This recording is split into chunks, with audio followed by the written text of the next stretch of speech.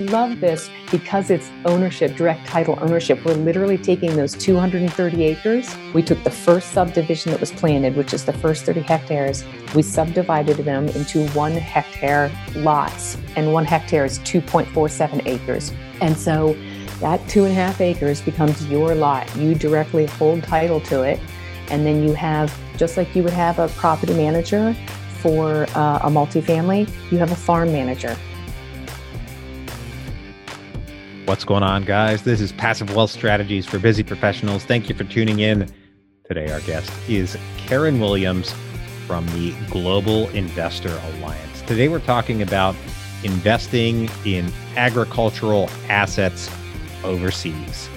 Karen has some very specific and important insights into overseas agricultural investing. She also invests in multifamily. We talk a little bit about that today, but really today we're really focusing on her overseas farm investments business and what they do, what she does for her investors, and what that all looks like, and some very important mistakes to avoid if you are investing overseas. I haven't done any of this investing myself. I have definitely looked at it, considered it. We've talked about it on the show before, and definitely very interesting. And if I was going to be investing overseas, I would want to know the things that Karen has to say today, because like I said, she shares some very specific insights and important insights into mistakes to avoid or things to make sure that you've done or that your sponsor, the person that you're investing with, has done before you make an investment in an overseas agricultural asset or an agricultural asset here in the U.S. We talk about that as well, but there's a lot of overseas, and she tells us why they focus on overseas agricultural investing rather than the U.S., really where it's coming from. We talk about one. So I learned plenty today, and I'm sure you will as well. For those of you who are new to the show, I'm your host, Taylor Loht. I'm a real estate investor, real estate syndicator. I buy apartment buildings with passive investors and split the return.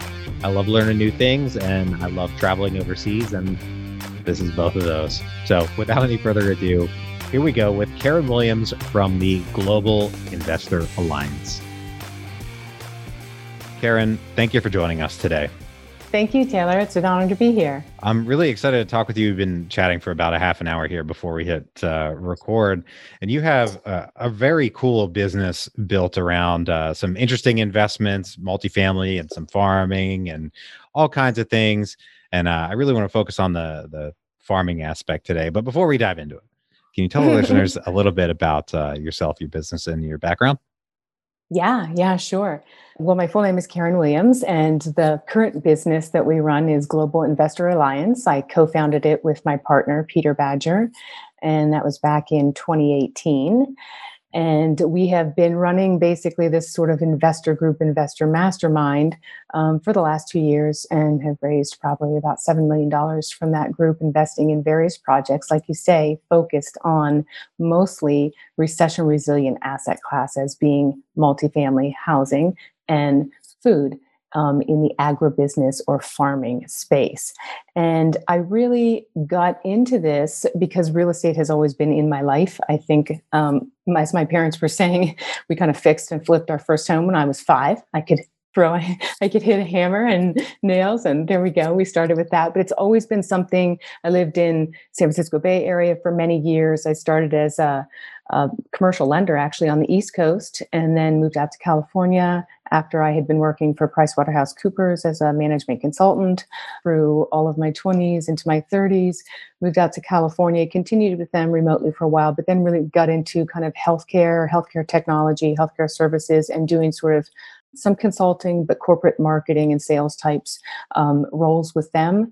And I just always wanted to come back to making real estate more of a front and center part of my life.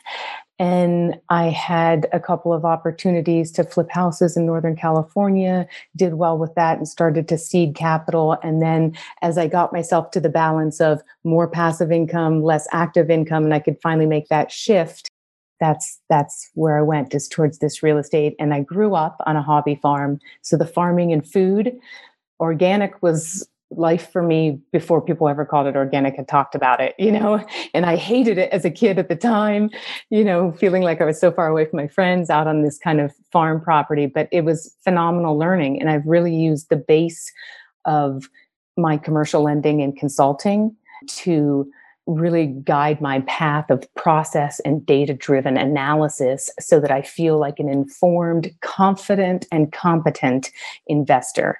Otherwise, that fear factor is hard to overcome to really just jump in.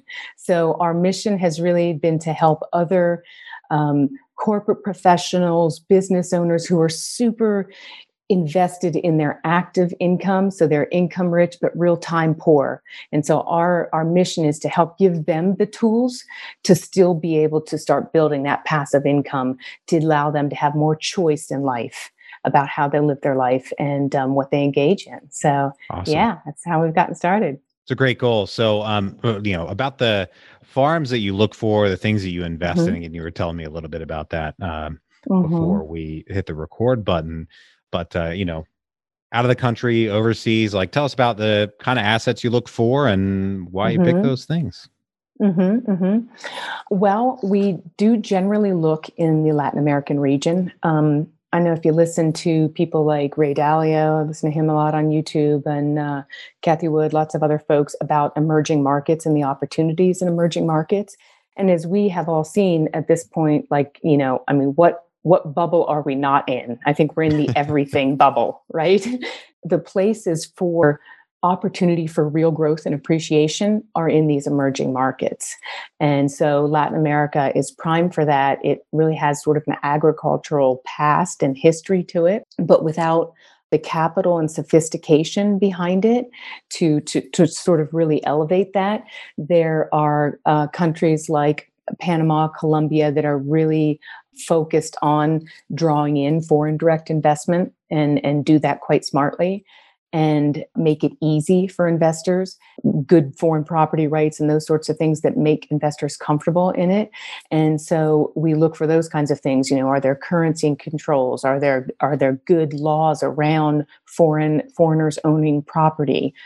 Movement of the funds. How is the project structured? Where are the operating companies? Where's the holding company? How's the money going to flow? So we look at things like that. We absolutely look at the track record of the asset managers and what success they have behind them, their transparency and willingness to communicate in depth their financial models and their business plans so that we can really dig in and vet them. That's an important aspect. The LATAM region in general has tremendous natural resource there and lower cost. And so that makes it really ideal as well. As I mentioned before we hit record, we are still continuing to look for opportunities in the US. We just think that they're probably more in the indoor growing type of opportunities, being inside warehouses, maybe in urban centers, getting the food source closer to where the population is. And of course, we might have a little shift to where that goes right now, since we've got movement from the urban to the suburban, right? But still within close vicinity. Like there's a project that we're looking at now that is starting their first warehouse in North Philadelphia area, because being in Richmond, that whole 95 corridor. I mean, that is a mass of population densely, packed in between, Boston and DC, really. And so if we can have some good strategic start with the first pilot project, this goes well. There's a lot of interest from, grocery chains and so forth in being able to buy this produce almost like fresh made available for them. The ready-made salads are such a hot grocery item because people want easy and convenience. They're trying to eat healthier, but you've got to make it easy for them kind of because everybody's so busy type of thing. And so we do like that in the US. We do think there's some opportunity coming there, but again, you got to look at the cost of the real estate, which is usually the hurdle, and the cost of energy, because of course the lighting and all the indoor growing. So it's definitely a whole other beast to examine and really get to know and deeply understand. And at the end of the day, we have found that the critical element is not everybody focuses on the cultivation and what you're growing, but if you don't have a buyer set up before you start, That's not a good choice, so there's all the market research behind what product are you actually going to grow and cultivate, and understanding the market demand, and where are you hoping to distribute, local, global, what are you trying to achieve, and what are the products that are really getting the yield, what is the spoilage factor, what is the transport factor, all these kinds of things you have to think about with agricultural product. And this is why we love the coconuts. Coconuts don't really spoil so much. You get mangoes, avocados, those, you have a short window to get it right, type of thing. I think I have a bad avocado sitting in the kitchen right now. Right, exactly. And nobody wants one of those. You open that thing up and it's awful. Right. So I do think there is opportunity in the US. I don't want to be totally poo-poo on it. But we're not really interested in like the soy, the wheat, the hemp, those big type of crops like that. That's not really where our interest of investment is. I don't really think that's where there's an opportunity for premium, because the more you finish a product, right? Like, okay, if you cut down a tree in the forest and you just sell the log, you're going to get a pretty low price. But if you mill that into a, square block, you're going to get a different. If you do it into the planks for the decking, you're going to get even a higher. If you do it into cutting boards, teak cutting boards that for people's kitchens, you're going to get even higher, right? So with every level of more finishing of the good, you tend to get a greater premium. And so I think it's important to look for things where you can do that when you can. Not every product, but it's nice to have that opportunity. We have that with the coconuts that we're doing down in Colombia. And yeah, it's been amazing. It's been such an education because you don't realize that, every part of the coconut can be used. The husks are used. If you harvest them when they're mature and brown, then you have the coconut meat, a good amount of the coconut meat inside, which is kind of like dried. If you've ever had it in your trail mix when you're hiking and stuff like that, the dried coconut is fabulous, right? And then the coconut milk and all of that. Now, if you take off the coconuts and harvest them when they're more green, well, then you shake them and you can hear it, the water inside. That's when they're very high coconut water content. And so, right. So there's all these different aspects.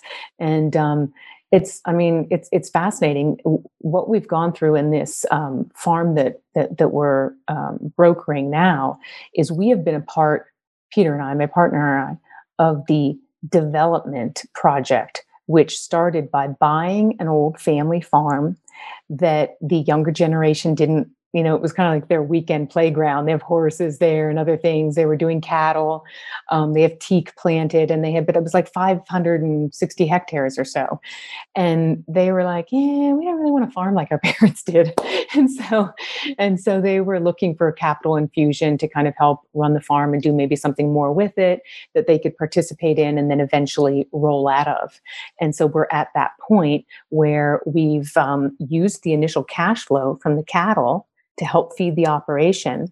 We'd done the market research on the coconuts, knowing that most coconuts are produced in Asian countries, right? Indonesia, Philippines, and so forth. Those are the big coconut producers.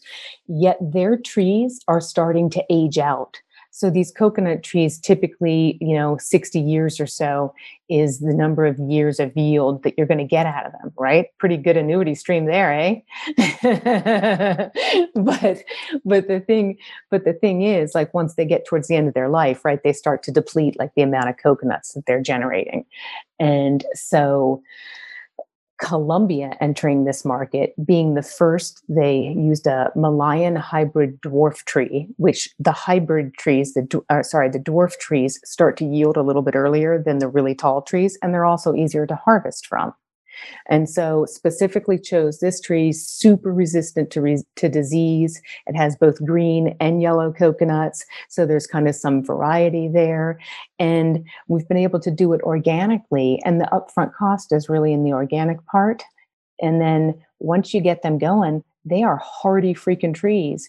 And it's pretty hard to kill them, to be honest, So we've had 230 hectares we've planted. That's 32,000 coconut trees.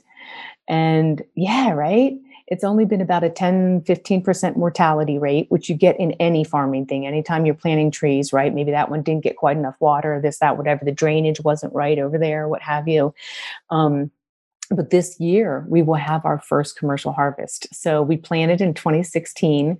So it's super exciting for us that, 2021 will be this whole first year of commercial harvest. And so it's an unusual opportunity for investors to participate in farmland and get a quick path to cash flow. So what we've learned as farmland investors is most of these investments are in a sort of development phase, right? And so you're putting your capital in and it's patient capital and you're waiting a bit till you start to see the returns. But then obviously you get a nice longevity of returns for the 40, 50, 60 years that they're yielding. But that's not always conducive to most people's desires in terms of investing, right? They're looking to put their money in things and they want to get fairly immediate cash flow, like they might expect from a multifamily, which of course we do as well, right? Raise money for other asset managers who we vetted and feel strongly about. And so this is a unique opportunity, and we've gotten to structuring it this way because we've only ever been able to accommodate the accredited investor. And we do realize there's a lot of millennials out there that are educated working professionals, are certainly savvy enough to understand analysis and the due diligence that should go into these investments, but they might not quite be there at that accredited place to be investing. And then the tough part is, but you need those kind of investments to be able to get accredited, right? Like that's kind of how your wealth grows. And so we love this because it's ownership, direct title ownership. We're literally taking those 230 acres. We took the first subdivision that was planted, which is the first 30 hectares. We subdivided them into 1 hectare lots, and 1 hectare is 2.47 acres. And so that 2.5 acres becomes your lot. You directly hold title to it. And then you have, just like you would have a property manager for a multifamily, you have a farm manager. That's the team that's on the ground doing the work every day, right? And so you have a contract ongoing with them, kind of like an HOA, if you will, like, oh, okay, so you're participating in this agreement. Because they're still farming. It's our group farming that whole land. We're the ones that built the farm, know the farm and all of that, right? So there's that continuity, but you're getting to participate in the expenses, but also participate in the profit across that 30 hectare subdivision. Because what happens if your tree gets a disease or something on it, or it gets a bug on it or something like that, and your lot's not yielding as much as the lot next door to yours, right? So this kind of de-risks for people because it's kind of a participation against that, across that shared 30 hectare lot. And if you think about it, this makes sense. Farmers do not farm one individual lot at a time, right? They farm the whole thing. And so we're getting sort of the benefit of sharing in the risk and sharing in the rewards together, but still having the direct title ownership to the farmland. So guess what that means? Just like net operating income grows the market value of a multifamily asset, that net operating income grows the value of your farming asset as well. And so you're getting the appreciation of the land over those 20, 30, 40, 50, 60 years, however long you decide to hold it. And there you go. That's a nice combination of both cash flow, steady, consistent cash flow, and also appreciation over time. I wanted to ask about the exits, but the exit strategy, right? Like, while we're here, I don't want to get too far away from that. You're saying 20, 30, 40. How do we, how do you sell, get out of the deal? Right. So that was one of the things we thought was important too, because there's a lot of people that'll be like, wow, okay, gosh, I love that idea. Heck, if I bought a couple of lots, I could have those lots and that cash flow could fund my kids' college education instead of taking out loans or putting in a 529 plan when you don't know what's happening with index funds and these sorts of things, right? And they're like, but I don't know if I want 50 years. Like, I just kind of want like 10 or 20. And so what we have done as part of the asset managers and being in partnership with that asset manager as their designated farmland broker, we will take and relist that property for you, at like a minuscule, retitling fee type of thing, a couple $100, and and then like the 3% sales fee, like you would have for any broker. And so that's how people can get out of it, because of the fact that we've got a hefty investor group between the asset manager and ourselves. thousands of other investors that are all kind of looking to come in at different times, different things happening, and we're always drawing new people in. And so we feel we have an active enough investor list that, I mean, is it going to be like going on Robinhood, click, and you sold? No. But, it's going to take 30, 60, 90 days, that kind of thing, right? But fairly seamless, in terms of a real estate transaction, just like you would expect in selling your home, right?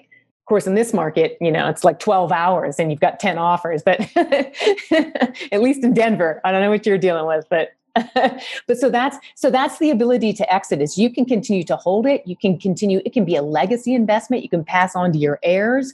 I mean, this is like, right. And then, as the trees age out, they start to replant, and so this is definitely could be an investment in perpetuity, or it can be an investment that you're like, we really want to do. I would say if you don't think you want to be in for 10 years, I don't know if I'd choose it. You know what I mean? It's probably not the right asset for you right now. Okay. Yeah, that makes sense. That's my sense. The question comes up about, multifamily syndications. Well, what if I went out in the air? Well, then it's probably not the right investment for you, and that's fine. But you need to be ready for it. Right, exactly. And I mean, the multifamilies that we've been in have either been, a pretty quick push value add, 3 years in and out, maybe 5 years in and out, and then of course as the market's been moving around, it's been. We do the analysis out 7 years, 10 years. We do have an opportunity zone play as well. And so it's like, that has to be 10 years by its nature. If you're going to get the full benefits of it, why wouldn't you? Right. And so, farmland, I do think, it's different than multifamily. I think you should want to be a little bit of a longer term investor.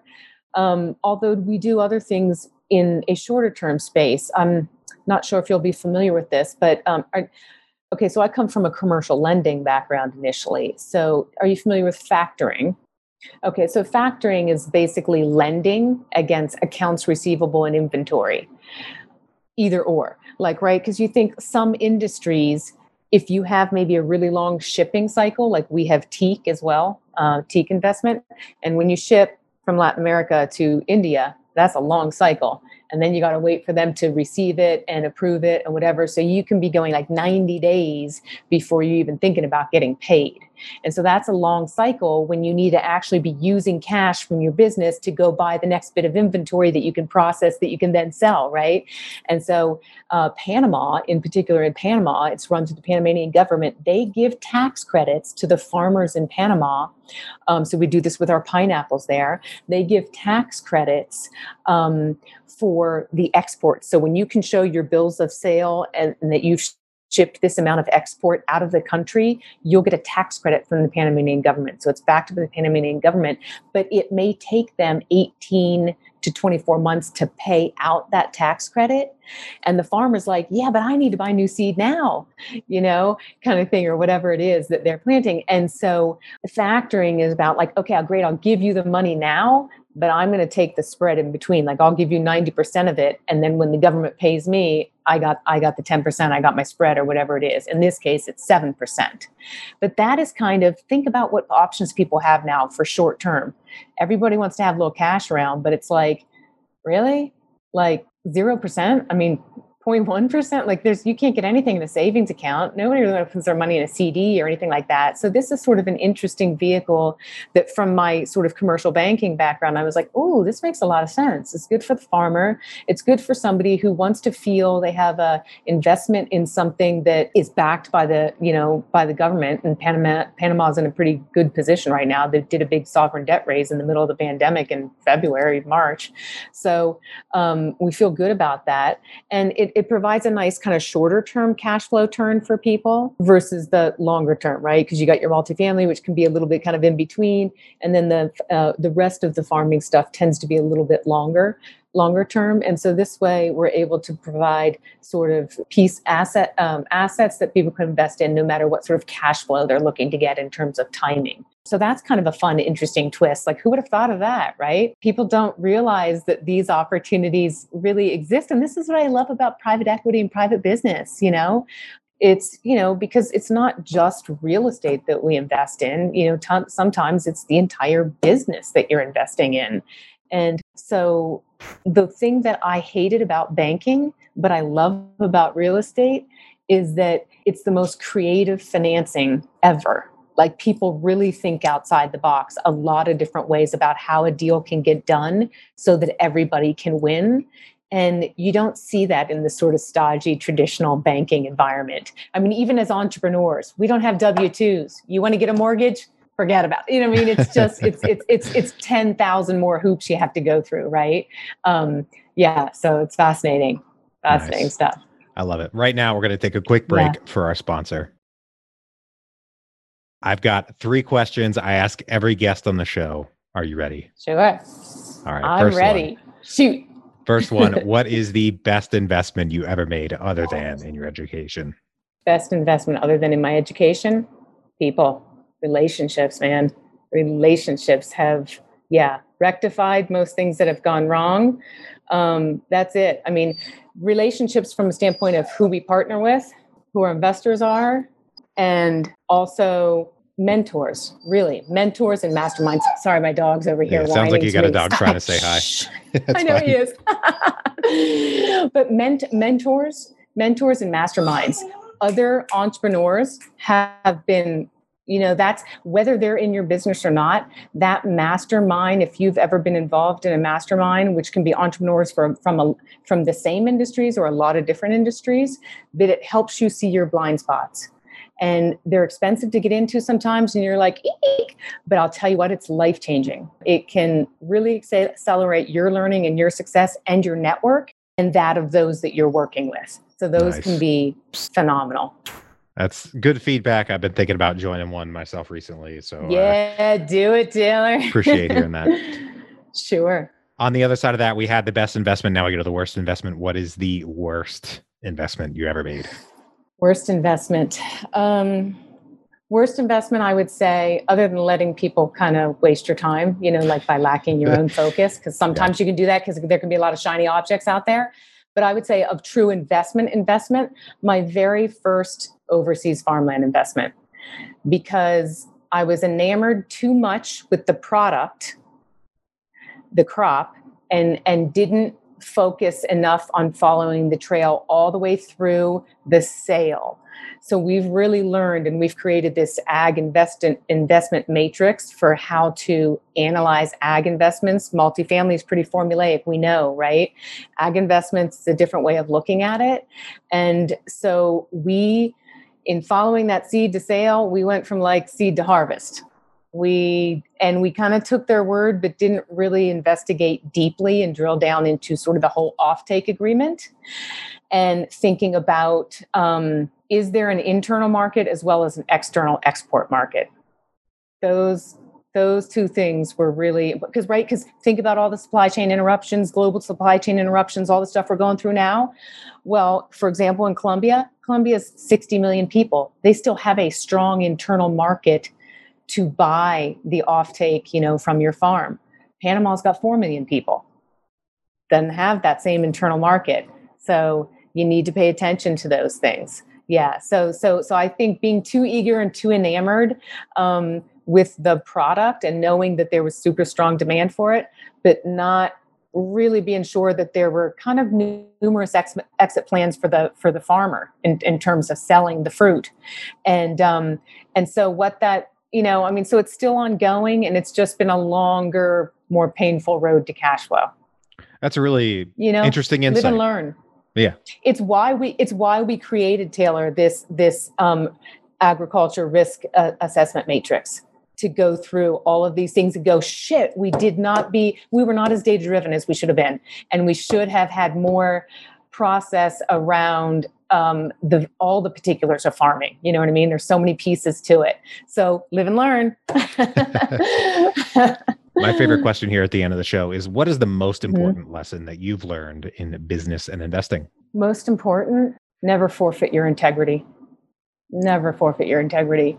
A lot of people, especially in real estate, there can be a lot of shysters, especially when you go overseas. Sure. There can be a lot of shysters, right? It's just never worth it. It's a small world, and you are your word.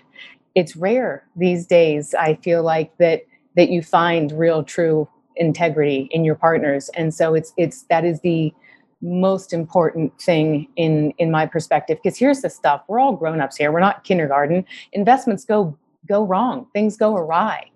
But you have to be transparent, communicative. You need to treat people like adults. Let them know what's going on. Let them know how you are adjusting to address the issue. And just not. And same goes for like, I'm not going to tell somebody that like if they don't want to be in a farmland investment they want to be in for 2 years. I'm not going to go, oh yeah, you should do it. You'll get 2 years of cash flow. You're going to make 15% for 2 years and then just sell it. No, that's not having integrity. It's not right for them.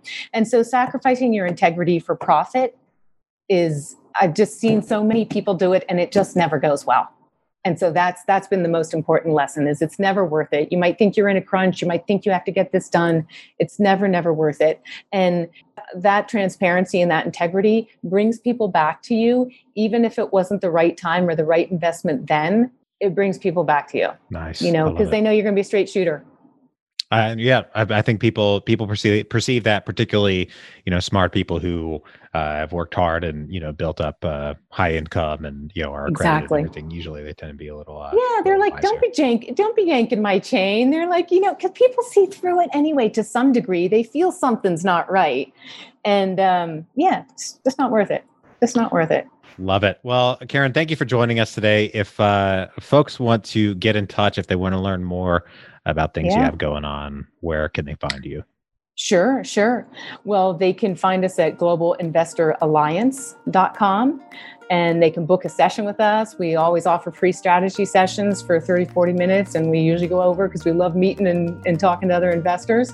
We want to see if it's a right mix for people, right? If being involved in our investor club and our investments makes sense. And so that's why it's kind of like an invitation thing. That's why we have a real live conversation like this. We want it to be right for you and right for us and right for the group, the collective, because we want this to be an elevated learning community that we continue to invest with for life, So globalinvestoralliance.com. And then the other place, if they're interested in the coconuts and other farmland direct title ownership that we have coming down the pike, they should go to go.buythefarm.net and they can learn more about it there. Cool. Well, thanks again for joining us today. I think it's a fascinating topic and you brought some really interesting insights to us. And I think important insights as well. So certainly appreciate that. To everybody out there, thank you for tuning in. If you're enjoying the show, please leave us a rating and review on Apple Podcasts. Very much appreciated. It helps other people learn about the show. If you know anyone who could use a little bit more passive wealth in their lives, please share the show with them and bring them into the tribe. Thanks for tuning in once again. I hope you have a great rest of your day and a great week, and we'll talk to you on the next one.